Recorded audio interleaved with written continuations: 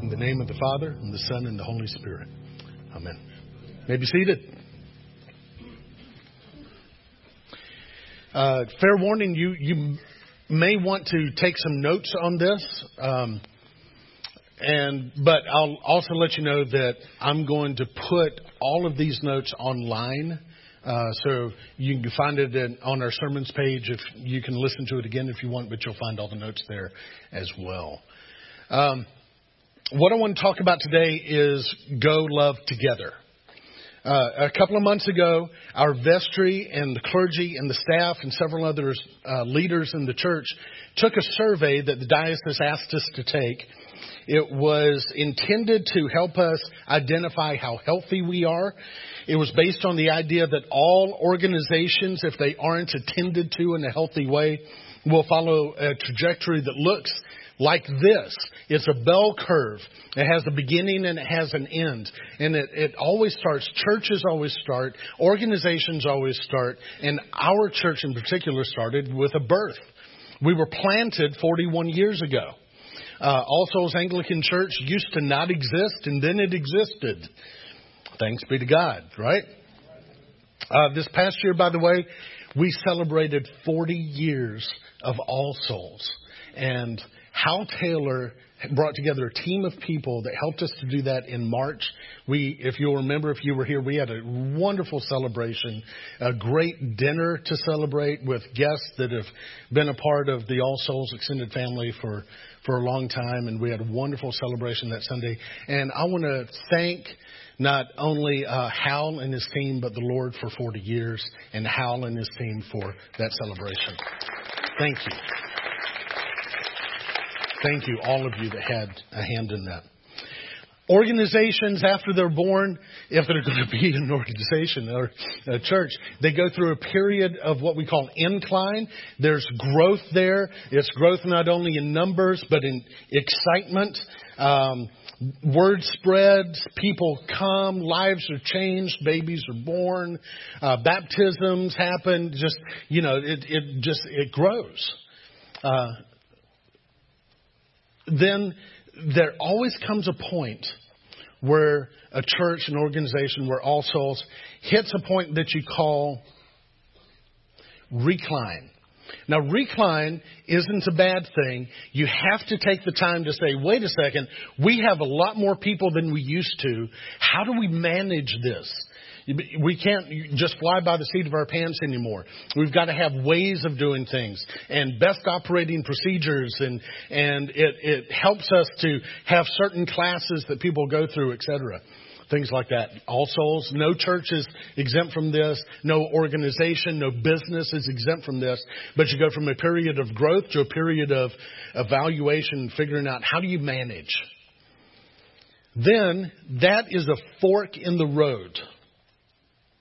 And the fork in the road is either after this period of examining and maybe changing what you do and how you do it, do you step back into an incline by inviting more people, welcoming the community, and having an impact on what's going on out there? Have your choices put you in a position of growth and impact in the kingdom of God? And the reason I ask that is, are there people out here like this morning that don't know God, don't go to church? Does God want to be known by them and for them to have a family? Then we're under orders, right? Okay, so the choices that happen at a period of recline can either put you back into that ministry, or the other fork in the road is that you basically just manage what you have, and eventually you go through what's called a decline. And the decline is where the numbers can decrease. There might be less life change, although the people can be very faithful people. But it's possible for churches to get stuck in the, well, we've always done it that way mode, even though that way doesn't bring the life change it used to. I don't know if you've ever seen that happen. But that doesn't mean that things are over for a church. But if that's not attended to, then eventually it dies out. Whatever organization it is, if you don't meet the challenges to get back onto doing what it is that you're called to do, then eventually you stop doing it and you aren't there anymore. Right? Now, after taking this survey, it brought up that All Souls is probably somewhere around here. We're in what's called early decline. Now, that is not a bad thing if we attend to it. It is a bad thing and a dangerous thing if we don't.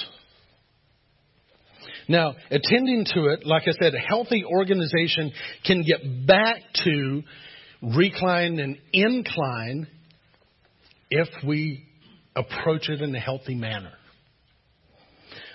We can adapt strategically and grow and have an impact on this community and continue to do that. Now, but the question is how.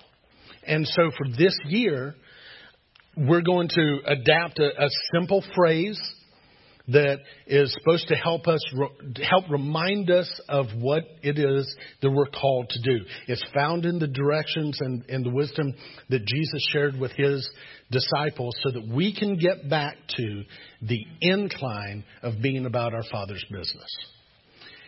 Say it after me. Go, love, together. Go, love, together. One more time, let's say it. Go, love, together. Now, this is meant to remind us of several things. The Great Commission, the Great Commandments, and the Great Community. So let me just tell you quickly what we're referring to at that point. Go, it is meant to remind you of the Great Commission, where Jesus says in Matthew 28, he talks to his disciples, he says, guys, I want you to go. Go and make disciples of all the nations, baptizing them in the name of the Father and the Son and the Holy Spirit, and teaching them to obey everything that I have told you to do. All right, go is a reference to that. Go is the call that we have to be his disciples so that we can make other disciples out of people that aren't disciples yet. We're going to come back to that. Love is a reminder of the greatest commandments that we have. Jesus was asked at one point, said, Master, teacher, rabbi, there are a lot of commandments out there. What do you think is the most important? And Jesus said, without doubt. And this comes out of Mark 12. Most important commandment, you must love the Lord your God with all your heart and soul and mind and strength. But he said there's a second one that also falls into that category. Love your neighbor as yourself. Church, we're called to do that. This is who we are. This is our character as the people of God, is we worship him and we serve others. That's the best way to love God. Build our lives around him. Make him the most important and the central part of who we are, both as individuals and as a congregation. And we're called to serve each other. We're called to serve the ones here in the family. We're called to serve those who aren't yet in the family. That's what we do. And love is meant to remind us of the greatest commandments. The together part talks about the great community. On the night that Jesus was betrayed, he's instituted and transformed the Passover feast into another kind of memorial that's centered around him. And then before he's arrested, they're walking to the Garden of Gethsemane. If you've ever been in Israel, they go walking down into the valley and kind of up over on the other side. And somewhere along the way, he's praying. And this prayer from John 17, he's talking to his Father. He says, I pray that these disciples that I have, that all the disciples that are yet to come, that they will all be one, that they'll be united, that they'll love each other as you and I are one, Father. As you're in me, Father, and I'm in you. And they may be in us so that the world will believe that you sent me. In other words, this togetherness, this community that we're supposed to have is supposed to be something where we are intentionally spending time together so that we can live life deeply together in such a way that people who don't know God look at us and say, I want to know what they know. What is different about these people?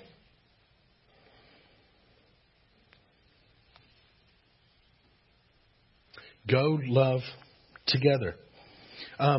Like I said, I want to come back to the go part of this because the scriptures that we have today, especially in the gospel, lead us into this. And I think it's worth spending just a little bit more time on. Be honest. Whether you're a church person or not, this may be the first time you've set foot in church in a while. We're glad you're here. But be honest. What's the first thing that comes to mind? It's probably something uncomfortable when you hear marching orders that say, go and make disciples. Is it comfortable? I'll tell you what I think about. And I don't like it. I just got to let you know I don't like it.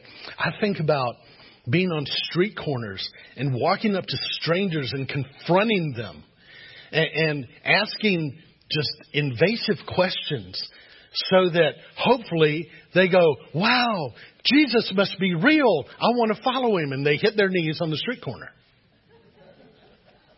Now, that has yet to happen to me.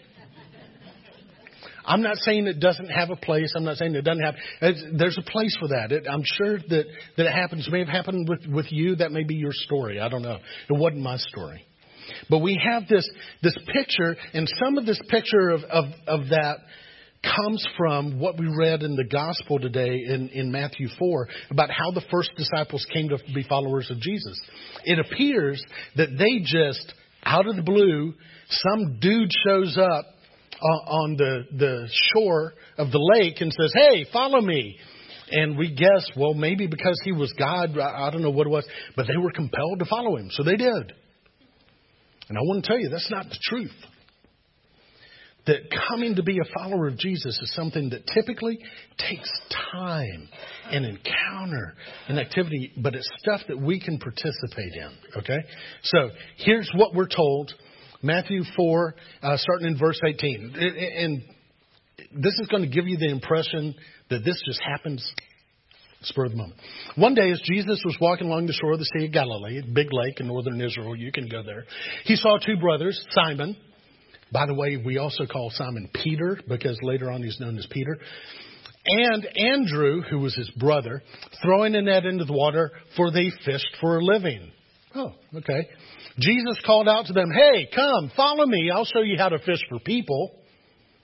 And what do? Out of the blue. They're like, sounds like a good deal. And they left their nets at once and followed him. And we get the impression, boy, that's supposed to happen when we tell people about Jesus, right? And because it happens again. A little farther up the shore, he saw two other brothers, James and John. By the way, James and John, Peter and Andrew, they were partners in this business. It was owned by James and John's father. James and John, they're sitting in a boat with their father Zebedee, repairing their nets. And Jesus calls for them to come too. And what did they do? Immediately, they followed him, leaving their boat and their father behind. We're like, wow. I guess we're just supposed to go out and tell people, or ask them, hey, if you died today, and they'll go, oh, I'll follow. I don't want to discount that. That might be your story. It wasn't my story. Okay? So, we'll get to that. Now, let me take you back in time. Last week, we read about the baptism of Jesus, and I just want you to think about a few things. When Jesus was baptized, it says that before he was baptized, he didn't do anything special. The most special thing Jesus ever did was he evaded his parents for about 3 days, and he's asking good questions in the temple when he's 12 years old. He hadn't done any miracles. He hadn't started any ministry. Nothing. Jesus is just a dude up until this point. And he's baptized, and it says when he comes up out of the water, that the Holy Spirit comes on him in the form of a dove. So evidently there are people that saw it. It's like, it looked like a dove. I don't know, it comes on. And there was a voice from where? Heaven. What did the voice say? This is my son, whom I love. With him I'm well pleased. Before he did a thing. Now, who heard the voice? You got to figure it was more people than Jesus. Luke talks about it. Luke says, Luke was a historian. He says, when he starts out his biography of Jesus, he starts out and says, I interviewed people. I wanted to find out what the truth really was so that you could be sure that what I'm writing to you is right on. So I interviewed eyewitnesses. So that means there were eyewitnesses of this voice that comes from heaven. I don't know who heard. I don't know how many of them, what percentage of the crowd heard. I have no idea. But people heard. If you heard a voice like that, let's figure other people heard it too. Do you think people were talking about that? I figure they were too. What's the first thing that Jesus did after he was baptized? He goes into the desert for 40 days. So for about a month and a half, Jesus disappears after this huge introduction to the people of Israel. So for 40 days, you figure people are talking about it? I figure people are talking about it. This is a pretty big deal. This voice from heaven says, this is my son. Whoa, God has a son? We were told this was going to happen one day. Who was it? I don't know. Maybe it was John. I saw this guy. I don't know who he was. I don't know where he is now. We'll find him. I don't know where Can you imagine the conversations that were going on for a month and a half? When Jesus, after a month and a half of people talking about this, you got to figure they were talking about it, don't you? After a month and a half, Jesus comes back. We know that he came back and he's hanging out with John for at least a day because we have this account of John pointing him out and saying, hey, look, in the crowd, there's the Son of God. He's also called the Lamb of God. Now, somebody was there who heard that named Andrew. Who was Andrew? Peter and Andrew, right? The two brothers, the two fishermen. Andrew was a disciple of John. Andrew probably heard the voice 40 days earlier. And now John is saying, yep, that's the one. And as we're told, Andrew left John. He and a buddy go and follow Jesus and spend the day with him, talking to him. So they spend a day with Jesus. And they come out of that saying what? What's the first thing Andrew did at the end of the day? He goes and finds his brother Peter. He's not called Peter yet. They called him Simon. He goes and finds Simon and says, Simon, we have found the Messiah. So whatever this conversation was that Andrew had with Jesus that day, he walked away like, this is the guy. This is the king. This is one that God called. This is God's son. Andrew was in. Peter, do you think he was in right away? Did he hit his knees? Oh, what must I do to be saved? No. In fact, it was another 12 chapters. It was Matthew 16 before Peter figures it out. Peter's called the disciple. He doesn't figure it out for a while. But he came and he spent a day with Jesus. The next day, he's hanging out with Jesus. Then we're told that at some point, John is sent to prison. And that's when Jesus takes off and heads north. We also find out that Peter and Andrew and James and John, they'd gone back to work. They were up in the north of the Sea of Galilee. They were fishermen. They were back up there. Jesus goes. He hangs out in Nazareth on the way. He starts teaching in synagogues. It says that rumors about him and news about him spread throughout the whole region because he's teaching in synagogues. And people are wondering who he is. And some are saying, is this the guy about the voice? So do you think that Peter and Andrew and James and John heard about this news that spread through the entire region? It's a small country. I'm betting they heard. Right? So how long did that take for him to make his way up to Capernaum, where they lived? I don't know. A week? 2 weeks? So we're at least into this for 2 months. Minimum. 2 months. They've had this talks about Jesus and who is he and meeting him. And, I think he's the Messiah. Well, I'm not sure. But there's news about him. So they show up in Capernaum. We know that Peter and Andrew lived there. Peter was married. His mother-in-law was there. You can go and visit the house right now. I mean, if you got on a plane, go to Israel. They say, we're pretty sure about 80% chance this is the house where they lived. You can go and see it. So it says that Jesus spent every Sabbath day in the synagogue teaching. How long did that go on? I don't know. For them to say something like every Saturday, it probably happened more than one Saturday, probably more than 2 Saturdays, maybe more than 3. I mean, who knows?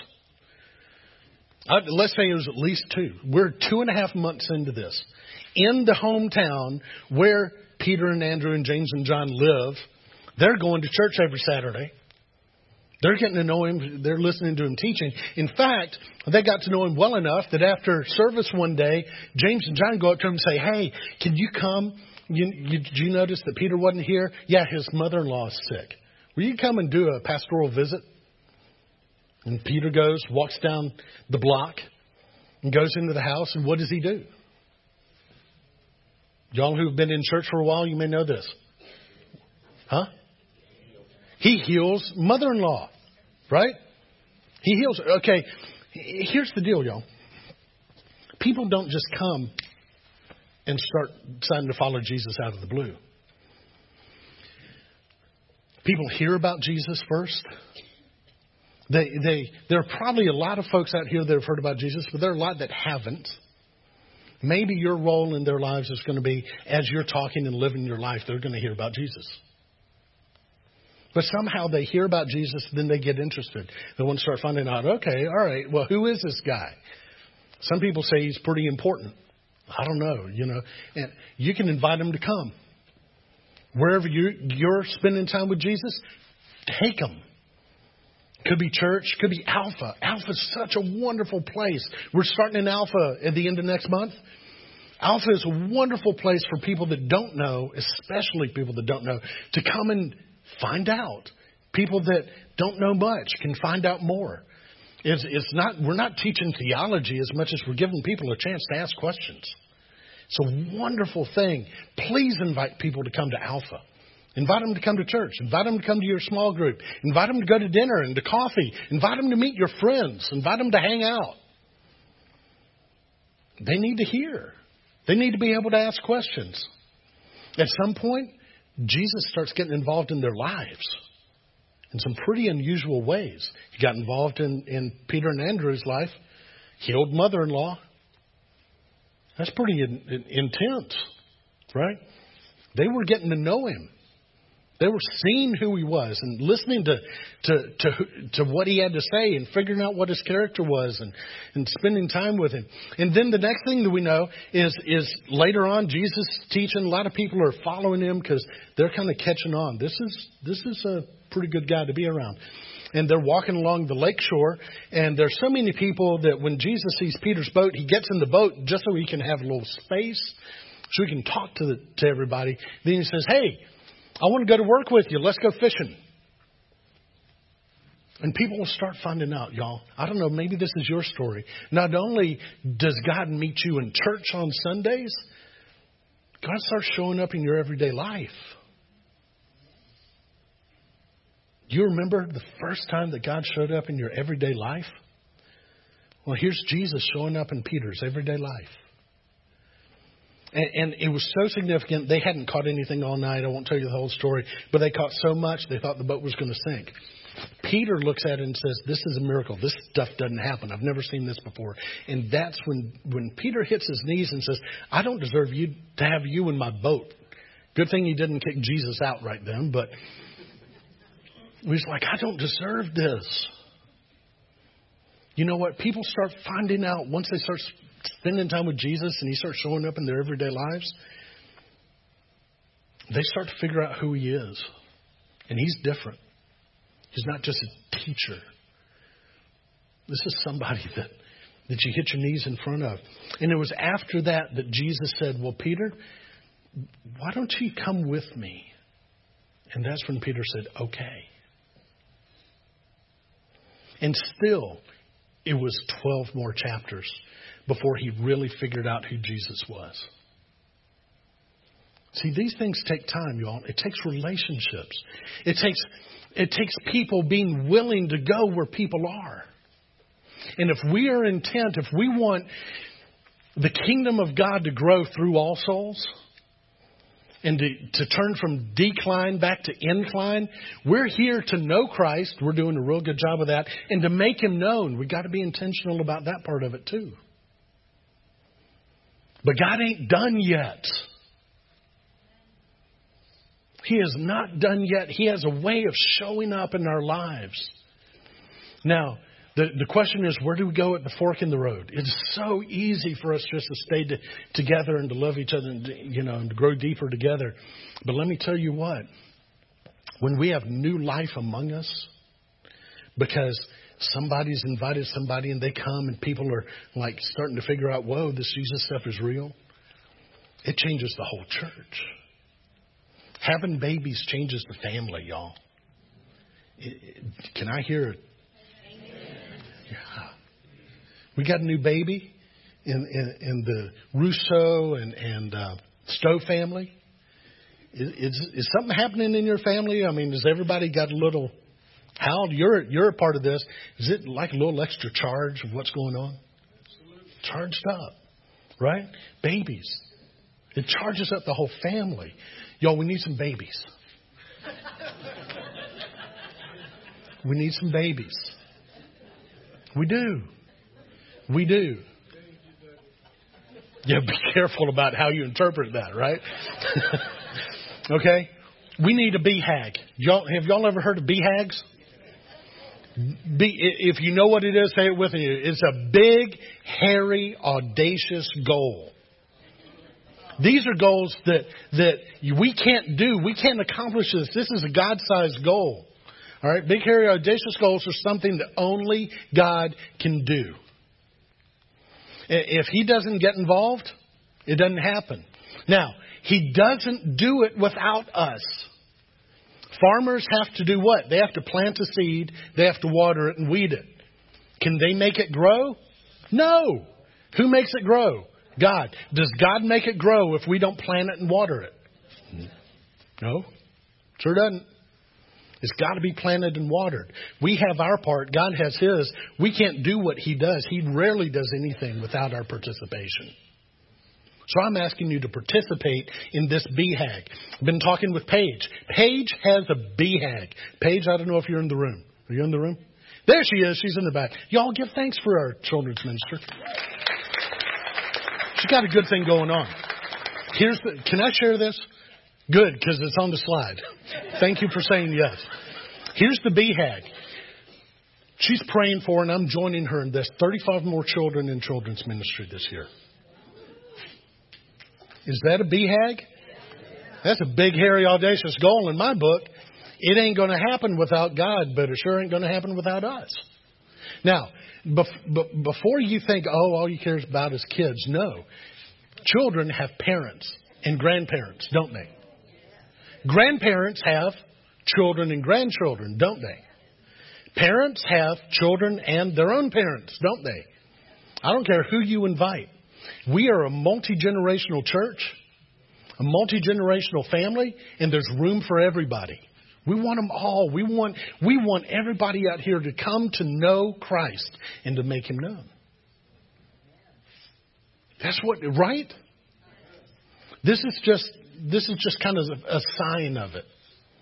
Okay? I don't care who you invite. I don't care how old they are, how young they are, how middle-aged they are.